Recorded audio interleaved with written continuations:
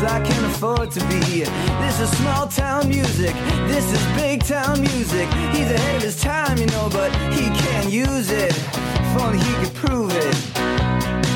Well, tomorrow's just a song away, a song away, a song away.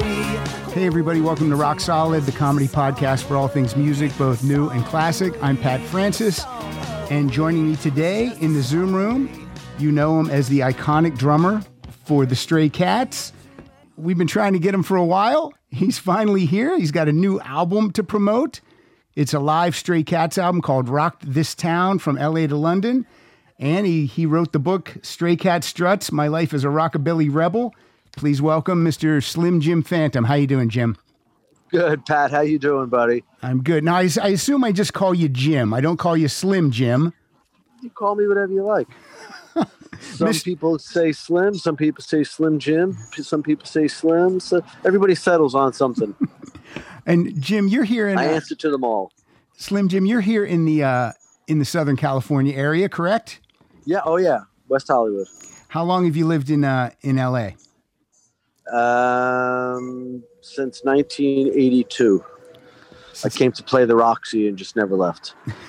And the Stray Cats, where did they form? Are they a New York band? Are they yes. They're a New York band. The Stray Cats formed. We're all from Massapequa on Long Island, and we formed in school, just out of school, and then we went to England and made our first two albums there. That's why, and we kind of got lumped in a bit in a good way with that, with when MTV started, the British, the first wave of MTV groups, you know, we were part of that kind of time period. But we made the records in England, although we were Americans. By my count, you guys got about 11 studio albums with the Stray Cats, and you got 2 studio albums with Phantom Rocker and Slick. So it's been a busy 40 years for you. Yeah, and there's 2 in there with Lemmy. Lordy, Miss Claudia, girl, you sure look good to me. Please don't excite me, baby. You know it can't be me. I wanna give you all of my money, girl, but you just don't treat me right. You're gonna call me Sunday morning, don't come too late at night.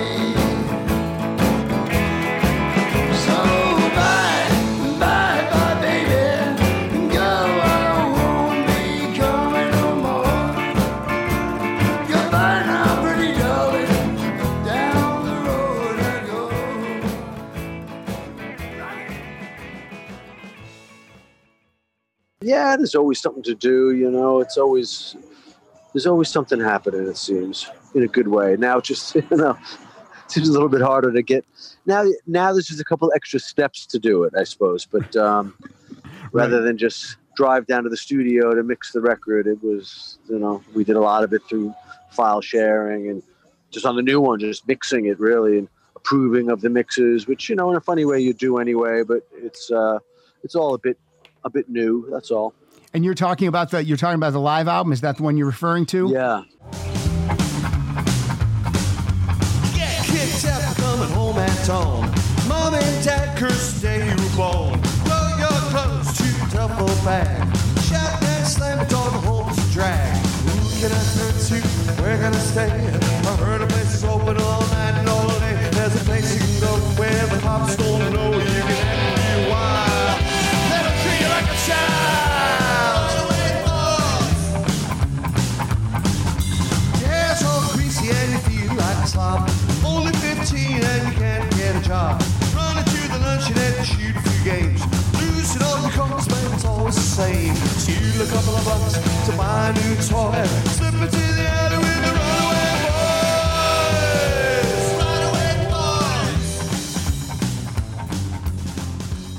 boys. Now, this wasn't recorded at one show. It's like, I guess, your favorite performances that you guys chose from the entire tour, correct? No, I think it's pretty much from two or three different shows. Oh, that's good. The bulk of it was from two that were we did 2 nights in the same place here in LA in Orange County, and the bulk of it is from that. And then a few we really liked. We did a small unannounced kind of thing to launch the tour through SiriusXM, who sponsored the tour, and we did it in a little bar where we in our old neighborhood that still had a PA and a stage there. So we brought everything in mainly, but it was in our old neighborhood, and it was actually in Amityville, right next to our. All right, cool. That's cool.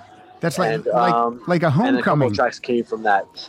So was that filled with a lot of family and friends in the audience of that show? Yeah, a lot of cousins for me, and a lot of people.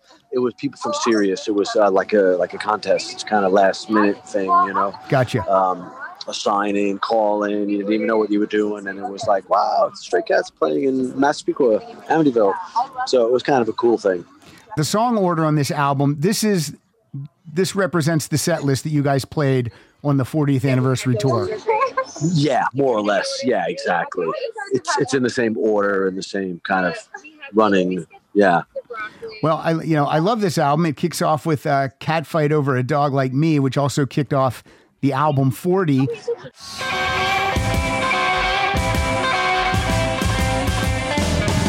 hot, cheap shows, bar and grill. Got to tussle like bad girls will. Out of the bar to the parking lot. Fussing and cussing over what I got from the parking lot. Took me to the woods. You got no honey, I got the goods. Champagne blonde and the hot brunette. I'm about to find up to get. Cat fight, that's what I'm talking about. Cat fight, oh, the dog came out. Cat fight, well, glory be. Cat fight over a dog like me. As soon as you hear that song, you know that the Stray Cats are back. Yeah, and it was kind of a cool thing that we opened with not just the tour, but then the album with a brand new song, which is kind of usually the conventional wisdom is to do one that everybody knows right off the bat, right? You can't go wrong. But we decided to do it like a little bit differently, and I thought it was kind of a cool move. I'm glad we did it that way. Well, that song is so good that if you're just a casual Stray Cats fan, I don't think you would even know that was a new song, And I mean that. Yeah. I mean that as a compliment. Yeah, I know what you mean. Yeah, totally. I agree with that. It's kind of right away. You're in a familiar place. Jim, how did the reunion happen? Obviously, all three of you guys were thinking that, hey, our 40th anniversary is coming up. Are we going to do something? And then who calls who? Are you guys... Like, I don't know about this. I don't know about the Stray Cats. I don't know if you guys are tight, when you're not doing a project or, Right. So how did this happen? Everyone usually kind of stays in touch. Usually when there's something, it's usually based on when there's something happening. I mean, casual phone calls. Yeah, once in a while. Somebody's birthday, everyone calls each other kind of thing. But hanging out or going to lunch, that kind of thing doesn't really happen for a long time. Brian lives in Minneapolis. Okay. Lee lives down in Orange County, and I'm right on the front line and still, and gotcha. But there's still a lot of business that everyone's involved with together. So everyone stays in touch. Everything's friendly. And this, we realized that it was coming up. 40 years was kind of a cool thing. Everyone kind of got in touch at the same time kind of thing. That makes sense. And then when you guys get together, is it just like old times? You guys fight about the same things and like the same things? And does it feel the same?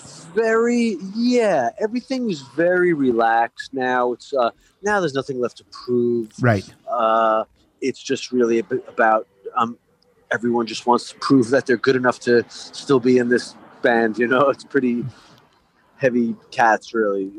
That's how I feel about it, and that's my goal always. If I'm good enough to be in the band, I can do anything. So, and it was very relaxed. We just did demos. Brian wrote a bunch of songs, and we didn't go into a demo studio. He just sent demos through on an email kind of thing of him just playing guitar and singing, and some we would just do it live. We had a thread going on it. text, which for the three of us to figure out was kind of an achievement in itself. And we booked the time, and we just went to the studio. We didn't rehearse particularly or demo the songs in the traditional way. We just went to Blackbird Studios in Nashville, and everyone had worked out their parts. We were about a month or so out. We had all the songs in very, very raw form, but went in, and everyone, like Stray Cats, you expected to do it, man. And that's, we went in there the first day and cut a song. Very kind of cool. We worked in the daytime, which for us was a new thing we've done in the past. Right. And like, rather than, everyone turning up different times and all that, it was very structured. It was good. We went in, everyone met at noon, had a coffee. We recorded, we had lunch break, and everyone had lunch together. We had lunch into the studio every day and worked till 7, 8 o'clock, and then went home. Well, yeah, we each rented a little house in Nashville, and some was staying in a hotel, and we stayed in a flat, and someone rented a house outside of Nashville. Brian did near where his daughter lives. So it was very workmanlike in a cool, relaxed way, in a grown-up way. So it was very easy to get stuff done. It sounds nice. Yeah. It was the first time we ever really did it like that, to be honest with you. In the past, it was always a bit more, everyone worked was a little bit more haphazard, I suppose. Yeah. But still, it's still the same result. I thought it was really good. We had the most fun making it. It was very relaxed. We did it live, more or less live in the studio.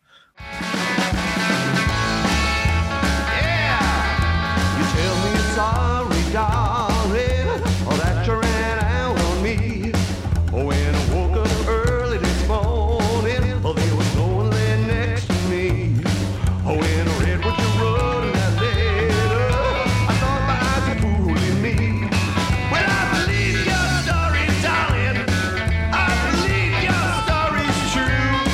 I believe you, baby, but it's no joke because I ran out of money. I'm flat broke.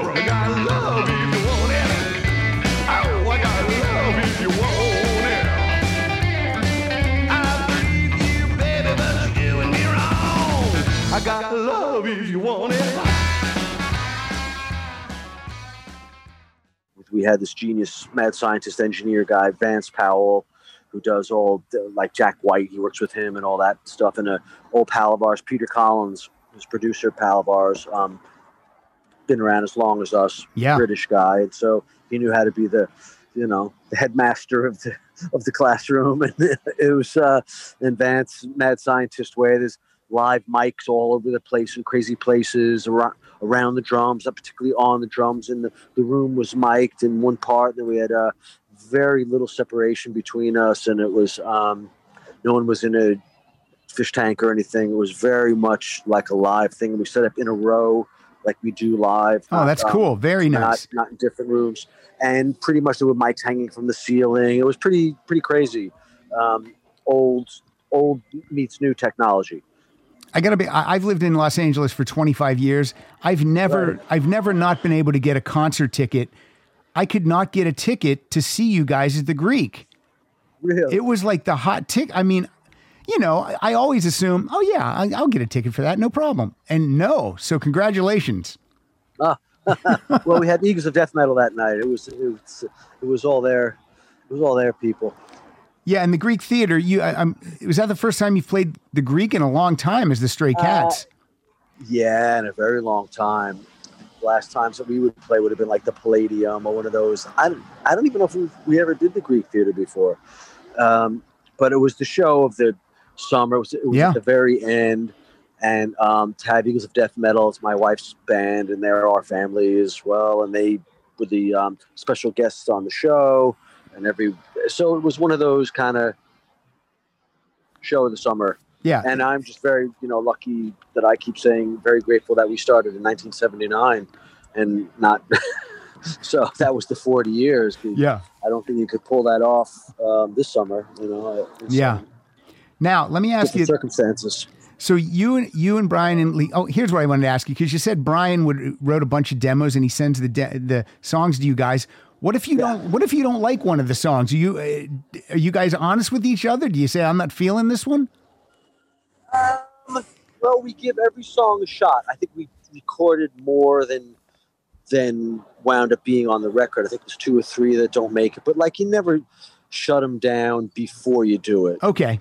That's what I've learned with anyone creative like him and anyone who's that good. You know, like when they give you something, you do your best to make it into something. And sometimes one's a sleeper too. You never know until you're in there, kind of thing. So right.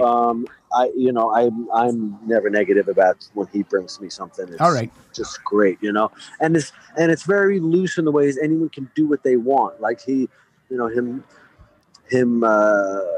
his demos are him playing acoustic guitar and singing, and then a couple times he'll like play the solo as well, shred on the. But it's very loose, and then you come up with your own parts for it. So it's challenging as well as flattering that everyone is expected and everyone has a lot of faith in the others. So he's leaving you a lot of space in the demos so that you and Lee can insert yourselves in a unique way. Exactly. Let me ask you this. You guys said you started in Massapequa, you and Brian and Lee. Now, how do 3 guys in the 80s all have an affection for rockabilly music and then find each other and then form, bring that music back to, me as a teenager? I mean, that was almost like a long lost art form in a way. And that was the thing. We at that point when we found it was so all encompassing. We saw it as like a type of a mission almost. We were all the guys in school that played. I knew them my whole life, really. My entire life. I went to the kindergarten with Brian's brother and Lee and me. Brian's a couple years older than us, but we've known each other and played Little League that long, actually. And we were always the guys that played school dance and the Battle of the Bands and all that. We were the guys in school that played, and Lee and I were the same age. We played together a lot. Lee and I were in a band, and Brian was in a different band, and he used to do a lot of stuff on his own too, jazz kind of stuff even back then. And we just found it through classic rock, really just going back and finding out, who do the Beatles like, who do the Stones like, and you arrive, of course, through Chuck Berry and all that kind of stuff, and then when you find Elvis Presley's original Sun Sessions recordings and then Gene Vincent all within 2 weeks, you're like, that's it. I'm in. This is a whole new universe that we just discovered. Like opening up a treasure chest and seeing it just filled and no one's touched it for a long time. Yeah. And then I didn't even know that it existed. None of us did. And we were all, music college, if we that lasted long enough, those kind of guys, we all were in school band and read music and could, and also play the bars kind of thing. The thing about the Stray Cats is too, when you guys brought this music back, to us in the 80s, it didn't seem like a gimmick. You know what I mean? It felt you guys you looked and you played, you were the real deal. You know what I mean? Because it would have been easy if you did it wrong. It could seem like a gimmick, and it does not. Yeah, we loved it so much. I think I've expanded my horizons a bit since then. But at that exact minute in time, anything that wasn't Gene Vincent, we made fun of and wouldn't even look at it. Elvis, after he came out of the army, we weren't even, it was like after Buddy Holly, that was the music had ended, we were very much like that, even though we were all musicians and we all knew kind of better a little bit. But the first few years, the year or so that we played just as a bar band around Long Island, and then the next year after that was pretty much, that was all you would listen to, live it, breathe it, dress it, which, I've softened by maybe 10%, but it's, but I think that's the only way that something that different was going to work. We totally believed it and didn't really care if anyone else did. It was like, we just thought everyone would come to us. There really wasn't any doubt or any really compromise or anything like that. So offstage, you guys lived it too, as far as the look. Oh yeah. That's great. I like it. You guys are all in. I love it because if you're living That was it, part of the fun. yeah. I mean, and you probably got some stares, good and bad. Oh yeah, mainly bad back then, but yeah, but that was part of the fun. That's what we did every day. You know, we slept late. We went to thrift stores, went to diners, you know, then went to the gig and played a song that you learned that day from a new Eddie Cochran record that you found. And I mean, it was fantastic times, really. Brian and I had this little tiny apartment we shared in New York and just went and lived how we thought Elvis Presley lived in the 50s, you know. Which really was our goal was. And we didn't care about anything else. And we worked 5 nights a week. We all made money at it. We were fine, you know, kids really. Yeah. But we wanted to somehow expand the whole thing. And we knew that if we went to England, it was somehow cool. The Clash were there and they were Teddy Boys. And it was, we knew that if we stayed in New York, it wasn't really going to, you know, New Wave kind of came and went very briefly, you know, and that was as wacky as it got on Long Island. And, you know, even in Manhattan, there wasn't really that much of a scene. There was a little no wave scene going on, you know, CBGBs maybe, but it wasn't anything real to me. There was no real movement of anything happening. So we just, you know, So did you guys, we could do it there. so you guys saved up and the three of you moved to London? Yes, exactly. How long are you guys in London before you get signed to a record deal? We moved there in June and we made a record in December. With Dave Edmunds? Yes. With Okay, it's time to commit. 2024 is the year for prioritizing yourself. Begin your new smile journey with Byte, and you could start seeing results in just 2 to 3 weeks. Just order your at-home impression kit today for only $14.95 at Byte.com. Byte clear liners are doctor-directed and delivered to your door. Treatment costs thousands less than braces, plus they offer financing options, accept eligible insurance, and you could pay with your HSA, FSA. Get 80% off your impression kit when you use code WONDERY at Byte.com. That's BYTE.com. Start your confidence journey today with Byte. With Dave. The first few months that we went there was very rough. We were kind of homeless. We knocked around, you know, Sid and Nancy style, you know, that kind of thing. And pretty much lived kind of rough. That, you know, a few people who were nice to us, like Ronnie Lane, who let us live in his house for a while. And we eventually got little gigs playing these pubs that were on the music circuit. London was very famous for like, there was like 10 pubs where everybody played. The Golden Lion and the Greyhound and the Dingwalls. And like, there was 10, 12, the Marquee, 10, 12 places. And we, you know, they kind of needed bands. They had bands from 4 PM till, you know, 11 at night kind of thing. So we got a few of those, and word got out a little bit that there were these wacky guys because we had been seen around town kind of thing. And you know, the first few people that really dug us and came to see it were like Strummer and Lemmy and Chrissy Hine and people like that, Matlock, Mick Jones, people like that were the first. You know, there were 10 people there, and it was, you know, 8 of them were famous. It was weird, you know. And then once that gets out, because then we were the cool thing to be seen at, kind of thing, you know. So once that gets out, then in a place like London, it happened very quickly. And then we met Edmunds, and the record company started to come around, and he was the right guy for it. Perfect. It was very fortunate we found him, because I don't think we really would have known what to do on our own. Of course, we'd never worked in a big studio before, and I don't think you have to remember this is 1980. Like, who would have been the producer that you would have gotten? You know? Yeah, I mean, he's the perfect fit. He understands that music. Yeah, he was looking for it. He said he felt like Sam Phillips trying to find Elvis, and then he found the Stray Cats, and he wasn't going to let us get away. No, he just knew what to do. And he had a sound in his head for 20 years, and now he found the right tools to make it happen. You know? And that album was only released in the UK. I mean, eventually we got those songs here, but for now, 1981, self-titled Stray Cats. Well, not just the UK, all around the world except USA. Except the USA. We weren't ready for it.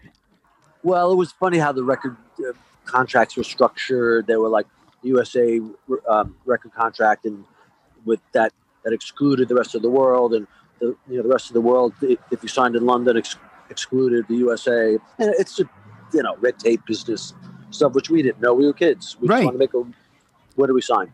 So, but kind of the good part was that for two years we toured all over the world, went to places you only dreamed of, and saw in pictures, saw in the encyclopedia.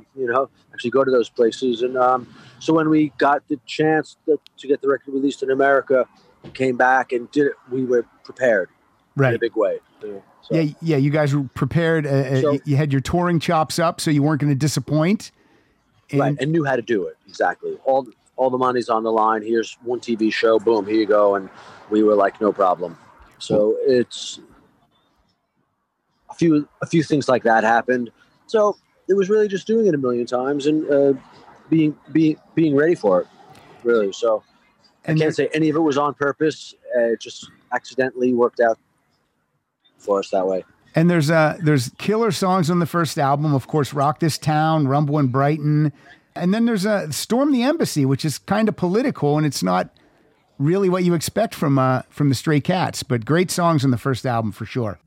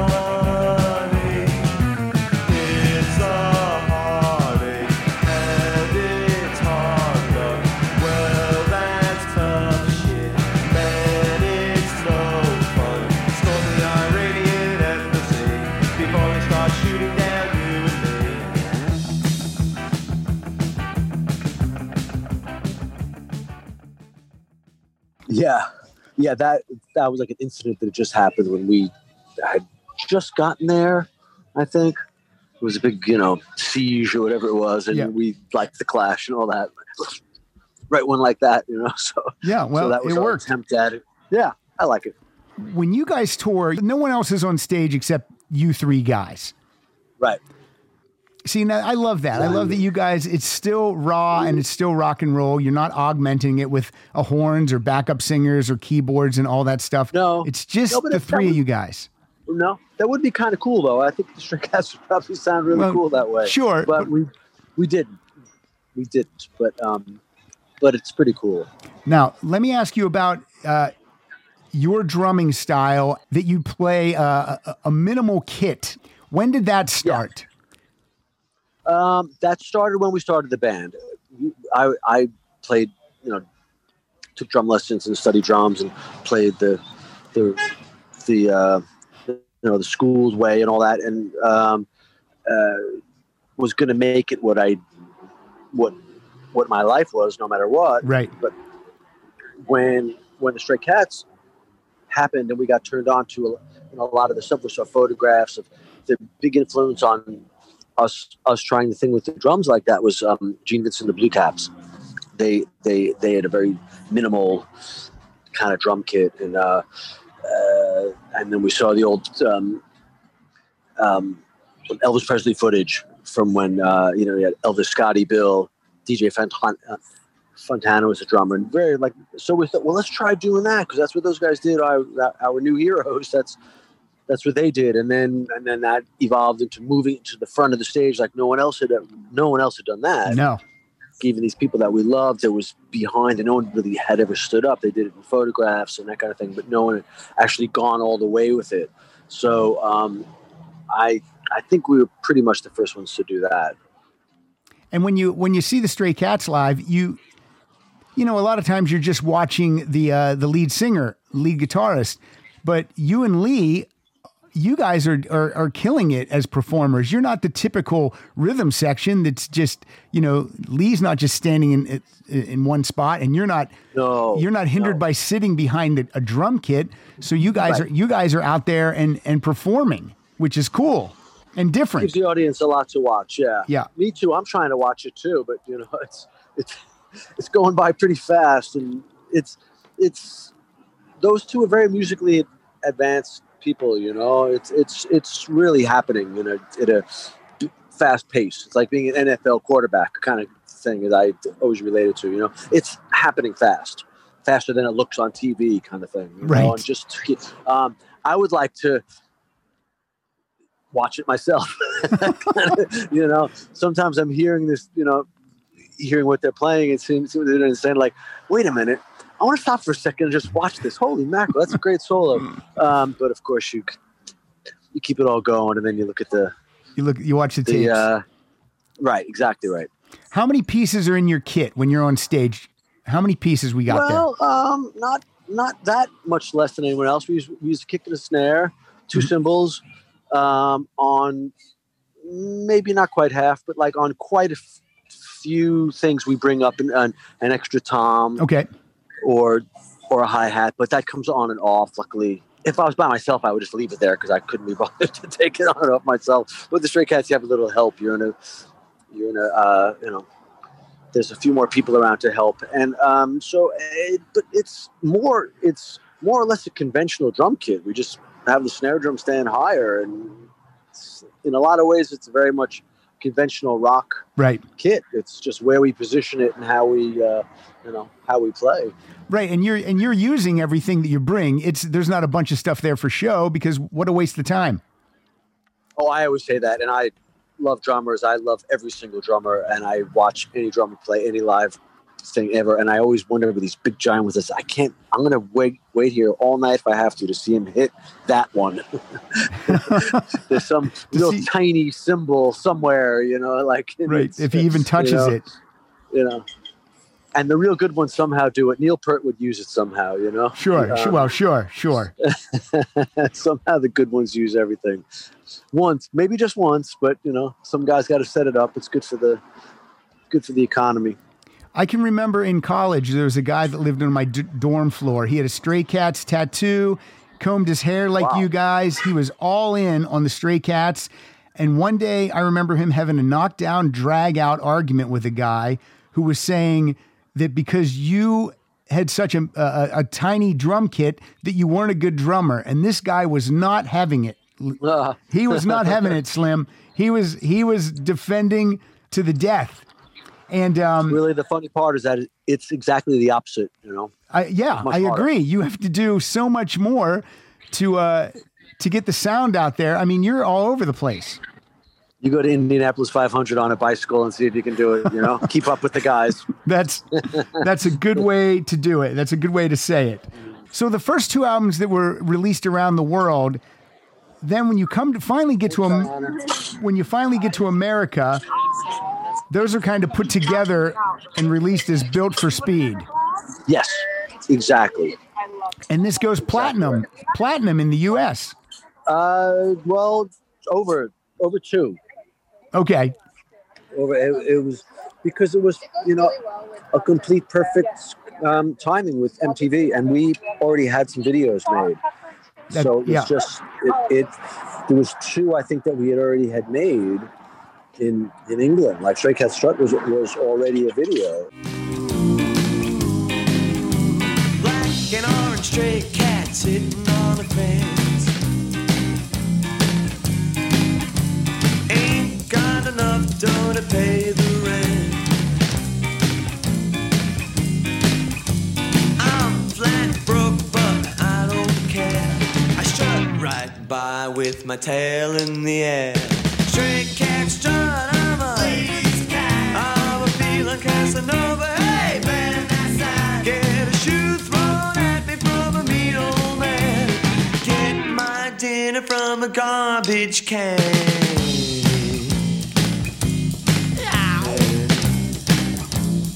Yeah, don't cross my path.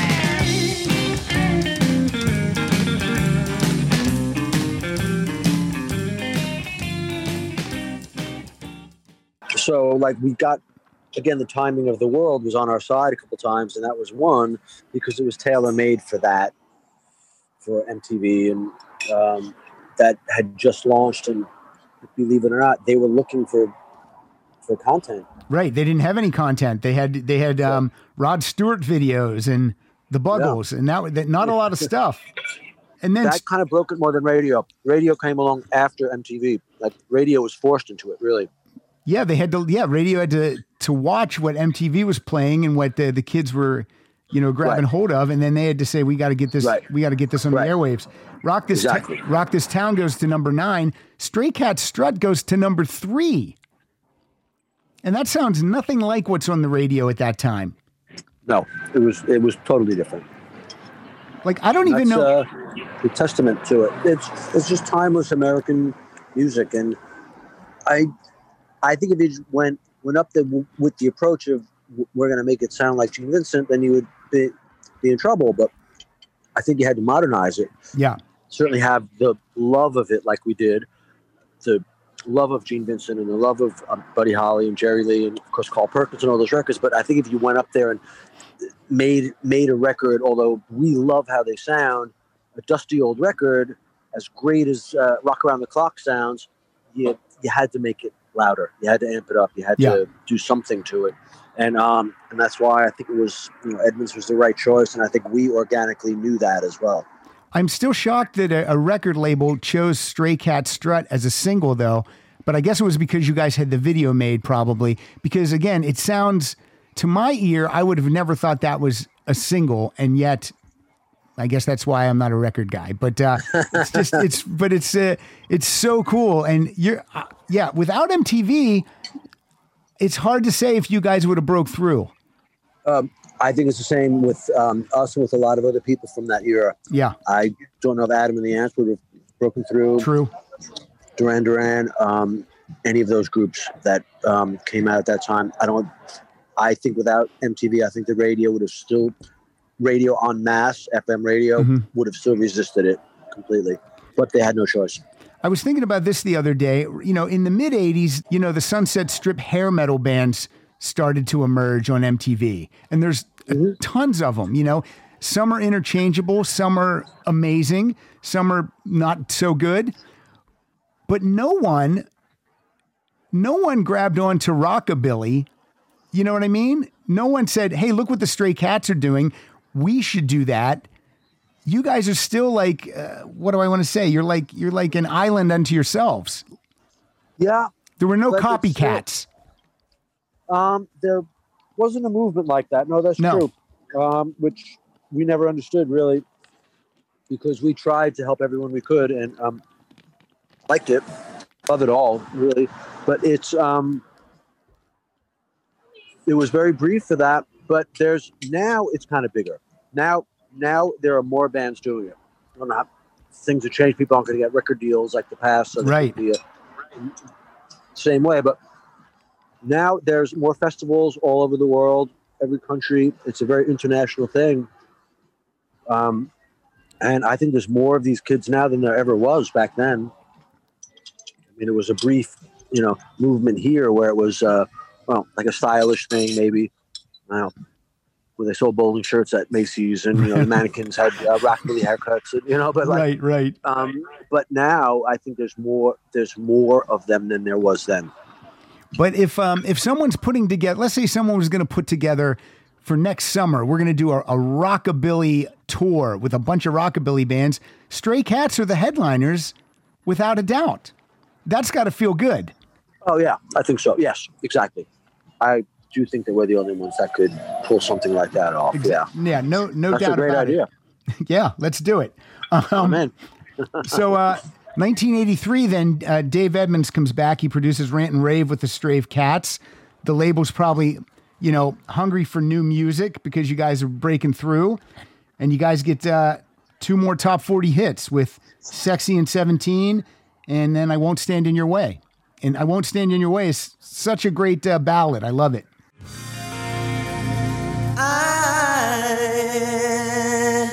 I got a low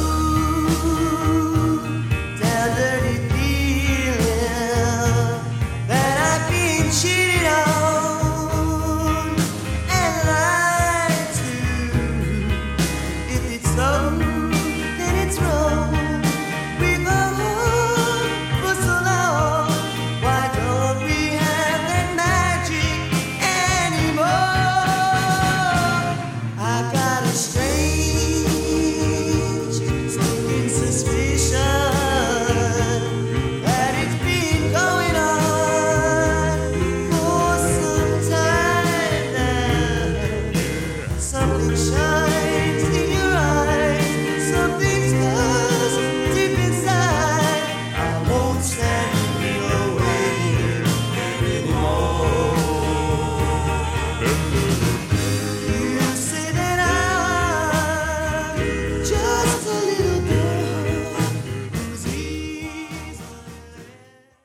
That's my favorite one that I think we've ever done, or way up there. And you guys played that on the tour. I can see it on the set list. On this show, we did a different version. Like when it came out, we toured with the a cappella group. Okay. That was on the record. We brought them on tour with us, and to sing, to have a real 5-piece a cappella doo-wop group with you, there's nothing like it. Those guys are fantastic. 14 Karat Soul from East Orange, New Jersey. They were the real thing. But we play the song. It's still the same song, but we adapt it differently. Let me talk about you guys. You worked so hard from the early 80s, and then right around the mid 80s, you guys start to do some of your own projects. Brian does Radiation Ranch, and then you guys, you and Lee hook up with Earl Slick, and you do a couple of albums, Phantom Rocker and Slick. This the self-titled one from '85. It's such a great album. I tell more people they need to seek this record out. The album kicks off with What You Want. It's fantastic. What you want is glamour. What you want is showbiz. Not to sound corny, but you don't know what it is. What you want, maybe much more. Rob the rich and screw the poor. Mustn't be the lonely scene. What you want is just too obscene. Yeah, what you want, I can say goodbye. What you want, I'm not the regular guy. What you want, I can't supply. Yeah, that was a very special record. A few of those songs that Lee and I had written from school, kind of thing, And when you toured with Phantom Rocker and Slick, you're still playing the drums the way you play it. You weren't sitting down. You were still doing. Oh no, I was. You were. No, yeah. With Phantom Rocker and Slick, when we toured, I sat down like regular drum kit. Yeah. Did you do that purposely because you wanted to separate what you do with the Stray Cats? Yeah. From this exactly. band. Okay. Yeah, and plus as a drummer, I've been, I wanted to get back to playing a full drum kit. A lot of the songs required some more, sounds. It was more of like a traditional rock sound. But again, it was really cool. We got Steve Thompson, who the next thing that he worked on after that was Guns N' Roses record. Right. And we had Keith Richards. We got him to come play on Nicky Hopkins. It was the last time that those two were ever on a record together. They weren't there at the same time, but Nicky played on all those amazing Stones records, and we got Nicky and Keith Richards together. Pretty cool that we managed to pull that off. Yeah, when you get Keith Richards and Nicky Hopkins in the studio with you, you got to kind of be secretly pinching yourself because you've been a fan of these guys since you were a kid. Of course. Yeah, exactly right. And are they just as cool as you would hope they would be? Your peers to them at this point? I mean, you might not. Man, that sunset is gorgeous. Grill, patio, sunset. Hard to get better than that. Unless you're browsing Carvana's inventory while you soak it all in.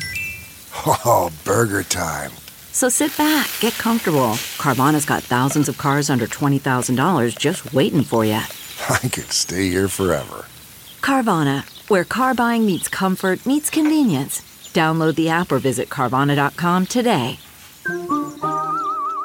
Feel it? Yeah, we had known them for a while, so Okay.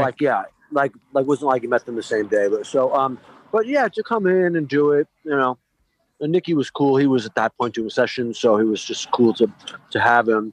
Someone like Keith is more like he just has to want to do it and has to be the exact right moment, really, And Keith probably just wants to have fun. If it seems like it's going to be a fun time for him, It just happened to work out. We saw him. We said, we're in the, Media Sound tomorrow night. You want to come and play? And it just happened to work out. Promised you a life of ease, a big pink Cadillac. I stretched the truth into little snaps. One step forward with 2 steps back. I can't explain quite what I mean. You see, I just want to be James Dean. You see,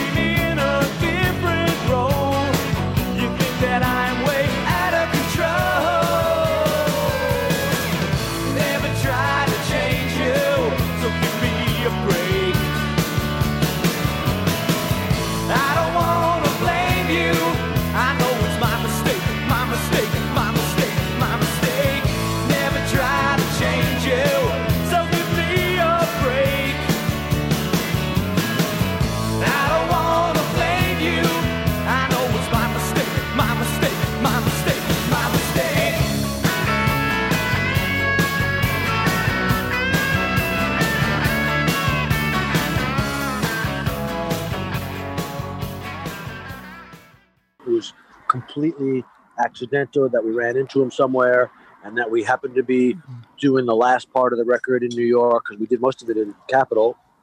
Just happened to, again, it was just one of those timing things. He happened to be in town. Yeah, what the hell, I'll do it, no problem. And he turned up on time, and it was all, just worked out. Now that has to be shocking that Keith Richards turns up on time, because, from just from what I know of Keith Richards without being in the business, I would think, well, there might be a chance he might not show up. Yeah. But he does. But like so I that's said, cool. back then we used to work at night more often. Right. So better chance. Now, for Phantom Rocker and Slick, you're sitting behind a drum kit, but Yeah. Lee's still playing the upright bass, though, right? No, Lee played electric bass. This is stuff I didn't know, and so I'm glad I'm asking it. Very cool. I'm glad that you're keeping the Stray Cats way of performing pure and strictly for that band, and that you guys are branching out for your rock records. Yeah, part of it's practical too. You can't do it better than that. No. So why try? And you guys it doesn't make any sense to do it that way. Right, and you guys didn't want to do rockabilly with your side projects, because Brian's stuff is a little more rocking. Not that the Stray Cats don't rock, but you know what I mean. It's more rock and roll instead of rockabilly. Sure. And same with Phantom Rocker and Slick. And then you guys doing 2 albums back to back. Cover Girl's also a great album, and one of my favorite songs on that is Can't Get It Right.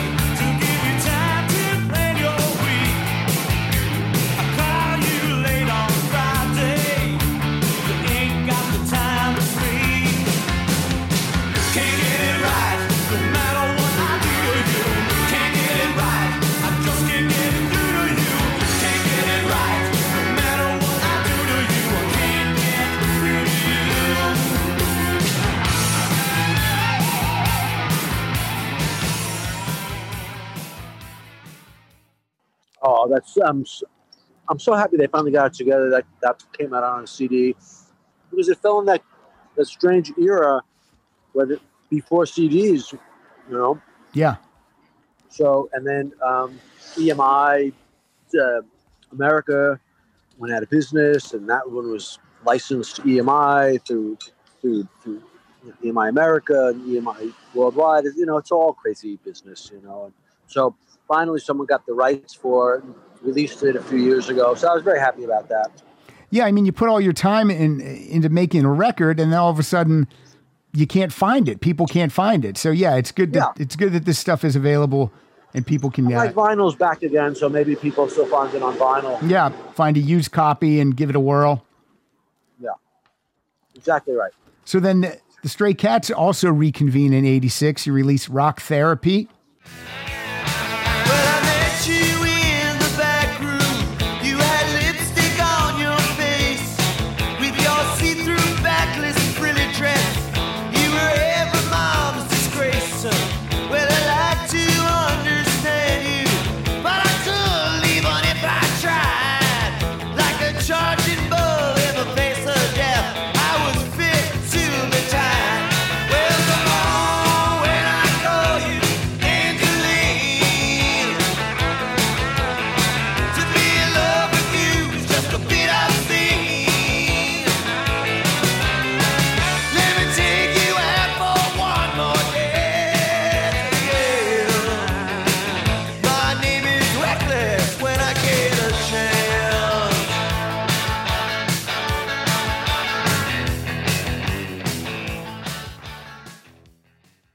A bunch of great songs on that. Yeah. And then you guys take a little extended period. What are you guys doing during that hiatus? Oh, I can't even remember. It's a long time ago. Probably goofing off. And, Just goofing out. Just well, Yeah, you but guys, never stopping, like recording other stuff, probably. I'm sure Lee and I were in the studio doing something. I'm sure Brian was, he's not the type of guy that takes more than a couple of days without practicing 12 hours, He's- right. He was always up to something. Just just really staying busy in your own informal way. We had been on the road for 7 years at that point, whatever. Everyone was still kind of young, and first time you have a little time. So but we were pretty much back at it pretty quickly. I think we did Blast Off in 88, 89. So it was pretty, I don't know. And Blast Off That's on that long. That's a really fun record. Some of my favorite songs on that are Gina and Bring It Back Again.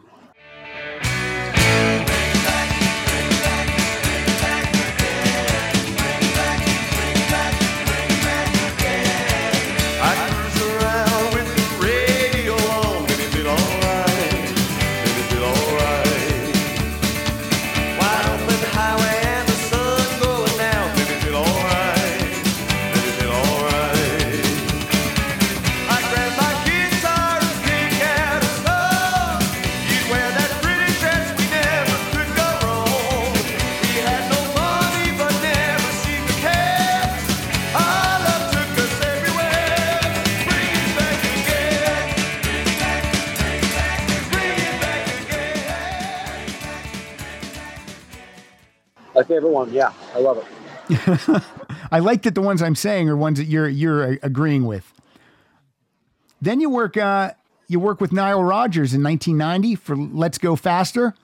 But that was a bit of a strange one. That's really good. I'm quite proud of it. But that was one where the business was against not against us, but it didn't line up. We had our contract with EMI was up, I believe, and we went with an independent label. Someone that had a lot of money. That was what was going on in that time when indie labels with money were popping up. And the label that was paying us, wanted to do something slightly different. And we found Nile, who's an amazing guy. You could do a whole story on him. And then we made the record. We worked very hard on it. It's a little bit different than a traditional Stray Cats record. I think I played a full drum kit on a lot of that. I think there's a lot of maybe even electric bass on that too. And then when it came time to have it released, the label had, the guy with the $1 billion decided he didn't want to do it anymore. Yeah. So we were stuck with a record that he wouldn't let us have, and it was a Stray Cats record that was slightly different sounding. So Warner Brothers is not going to pay $500,000 for a record that's not theirs. That kind of thing that doesn't exactly sound like the formula. So that was a record that was, the timing was not on our side, and it kind of fell to the cracks of history, kind of. And that's disappointing because this is a fun record. Cross of Love and Baby Don't Drag Me Down.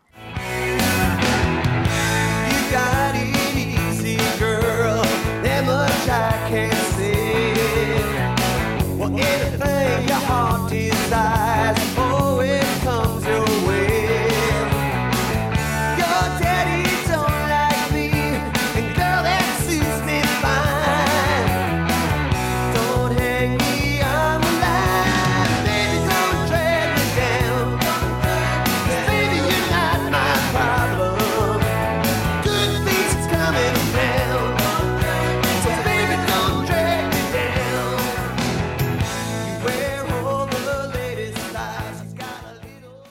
I just listened to this record the other day in preparation, and it's really fun. This one's hard to find though.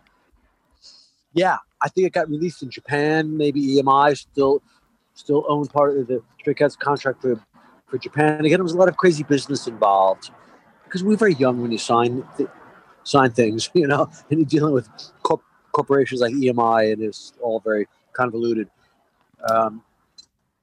So can you tell me what's different between working in the studio with Nile Rodgers and working in the studio with Dave Edmunds? What are the differences? I'm trying to remember. It's all very kind of a long time ago. Someone like Nile Rodgers, when we did that, it was very, very much, I remember it was to a click track, and it was very much like more of like a modern kind of approach. With the Stray Cats, even with Edmunds, it's kind of like 1, 2, 3, go. Mm-hmm. And it's still kind of like that. I remember with Nile, it was much more of a process. To me, it still sounds exactly like the Stray Cats. It just sounds like a bit more of a polished kind of record. To me, I don't hear that much of a difference myself. I haven't really heard it in a long time, but the last time I did, and I think that record, Brian sings maybe the best ever. He really sings well on that one, and I think it's cool. You know, it is cool. I would recommend people seek that one out if they've never heard it. And then a couple of years later, you get back with Dave Edmunds and record a cool album, Choo Choo Hot Fish. Where's that title come from? We did the record in Chattanooga, Tennessee. For some strange reason, we thought, let's go and do the just us, and no hangers on or craziness, or it was just the three of us, Edmunds and the engineer. We somehow found a studio that was right down the street from the Chattanooga Choo Choo Hotel, Okay. where the hotel was train cars. And we went and lived in Chattanooga, Tennessee for a month or whatever it was. And there was a restaurant that we went to every day, a takeout. It was called Choo Choo Hot Fish. That they had a special kind of fish sandwich that we all liked, and we thought we went there every day. We took a picture of the sign, and that was it. That. As simple as that. Yeah. So this is what with that one. This is what a lot of bands do. Once they go a little bit out of their wheelhouse, like you did with Let's Go Faster and Nile Rodgers, then you always come back to. I think I lost him. Now I'm talking to myself. Well, what I was going to say for the listeners is then you always come back to doing what you started doing. You come back to basics, and that's what the band did with Choo Choo Hot Fish, produced by Dave Edmunds, and single was Elvis on Velvet.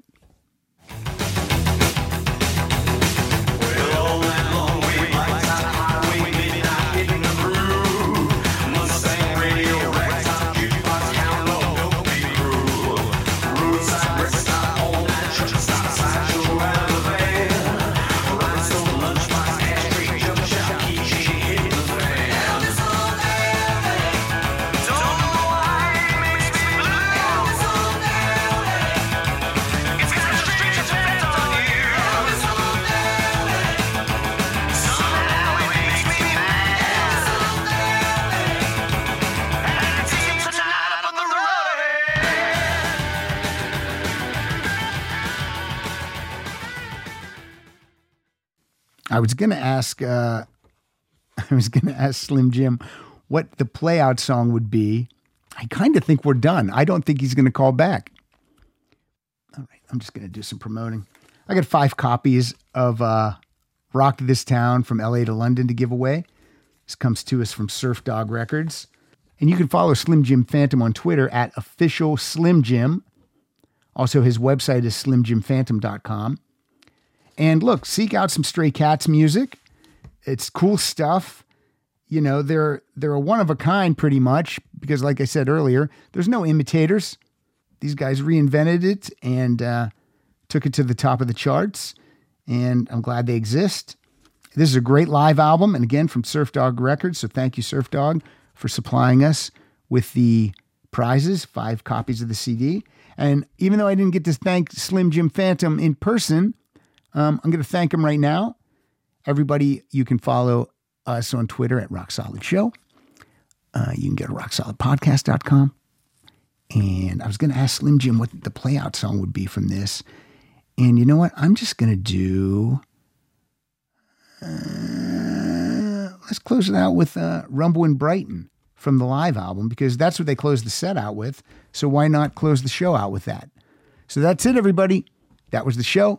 Hope you enjoyed it. I think Slim Jim was having lunch on his cell phone. So if you heard some waiters and waitresses and some dishes clanging in the background, that's what that was. I wasn't eating.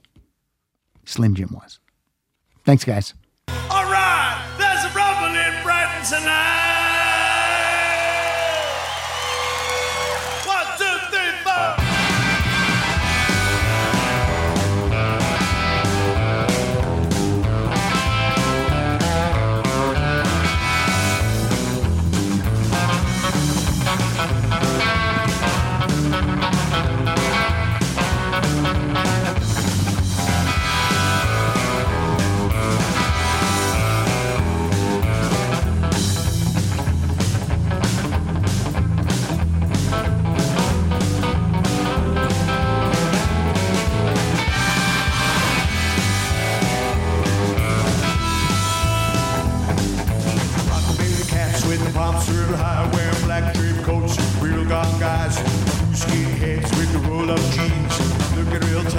mine and me. There's a rumbling Brighton tonight.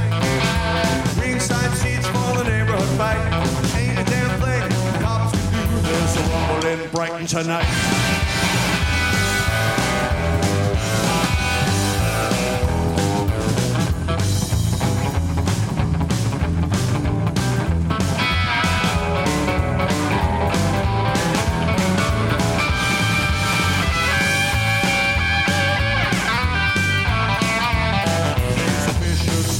Collars, they got razors in their shoes. I said, go, cat, go. Their battle fight work with three is starting to brew. Now the skinheads all using blackjacks, and they're looking mighty mean. They chains up around their fingers, the heads are shaven clean. There's a rumbling right tonight. Ringside seats for the neighborhood fight. Ain't a damn thing the cops